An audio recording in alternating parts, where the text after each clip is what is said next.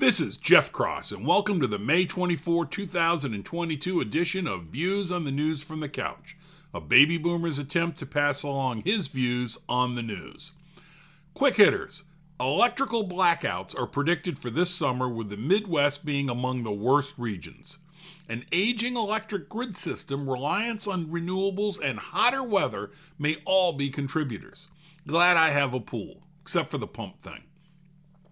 President Biden said this on higher gas prices, quote, "Here's the situation, and when it comes to the gas prices, we're going through an incredible transition that is taking place that, God willing, when it's over, will be stronger and the world will be stronger and less reliant on fossil fuels when this is over," end quote.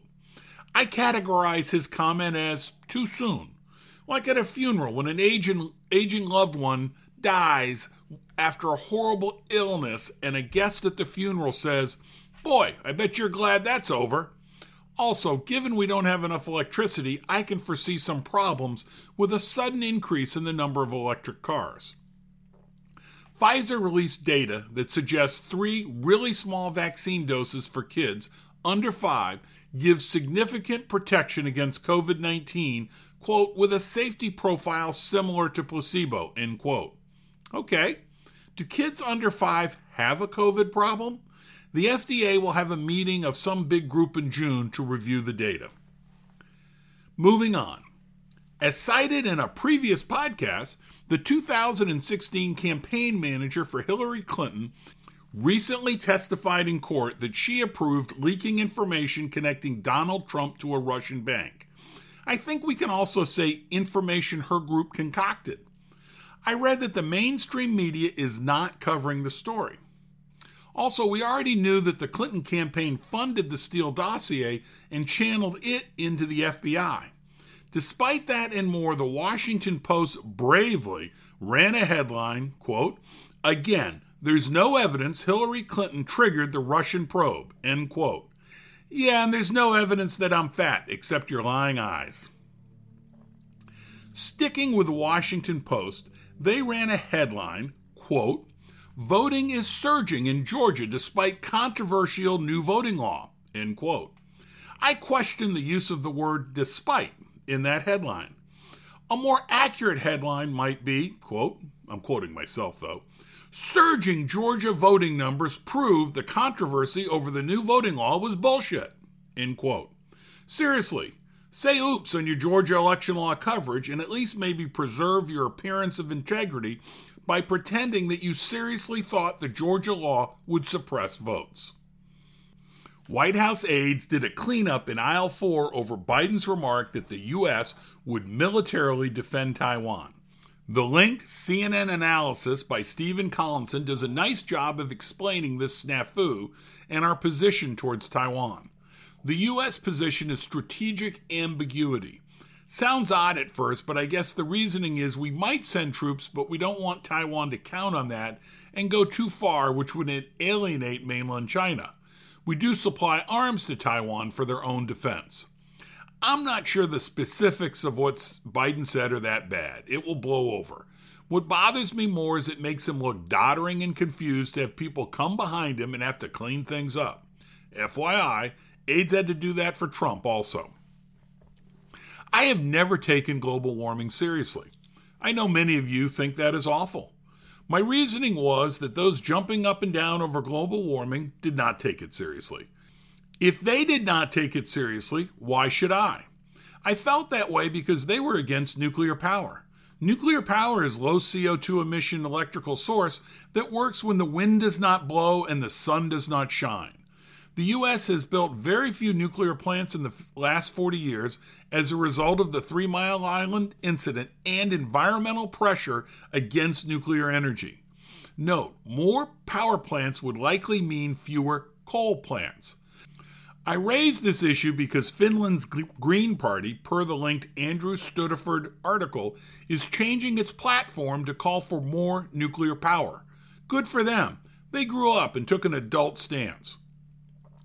My big plan for today was to do something on the middle 50%.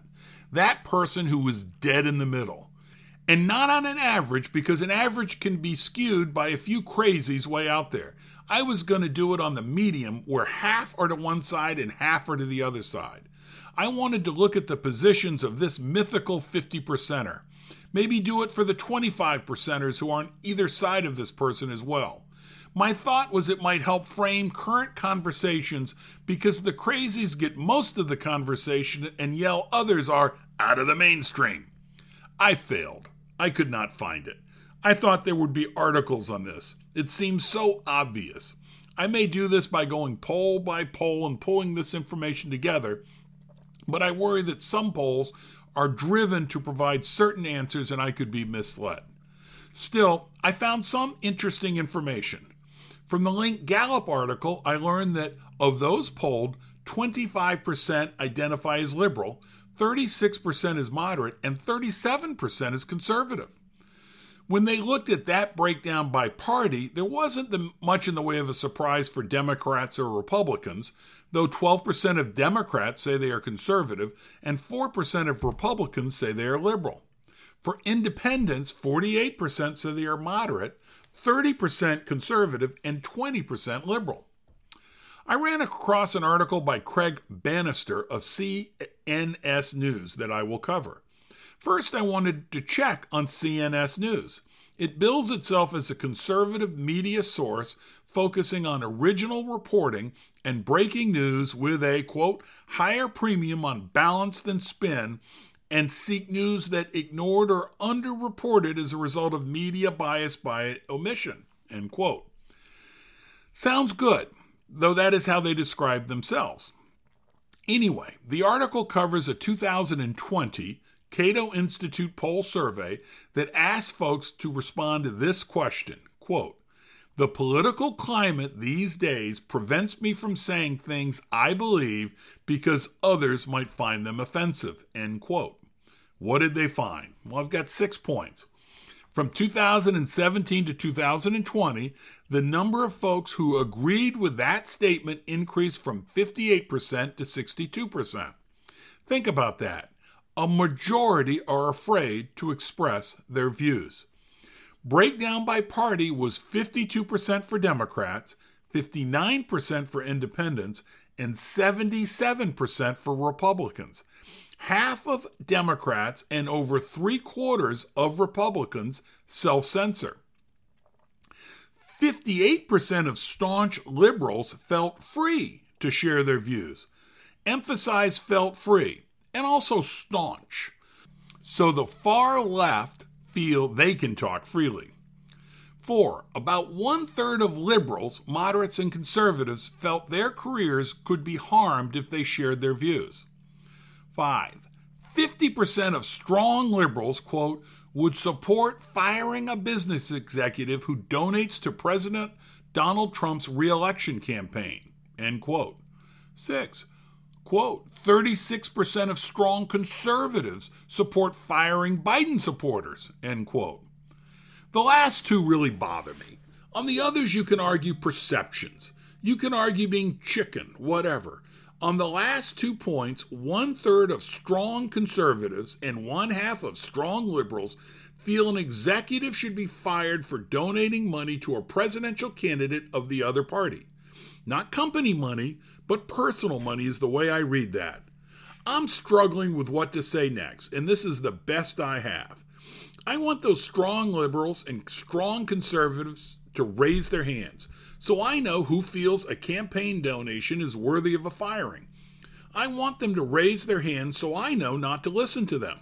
They may not be stupid, but they have stupid ideas. Thanks for listening to Views on the News from the Couch. If you like this podcast, please share with your friends. If you did not like it, please share with the rest of the folks you know.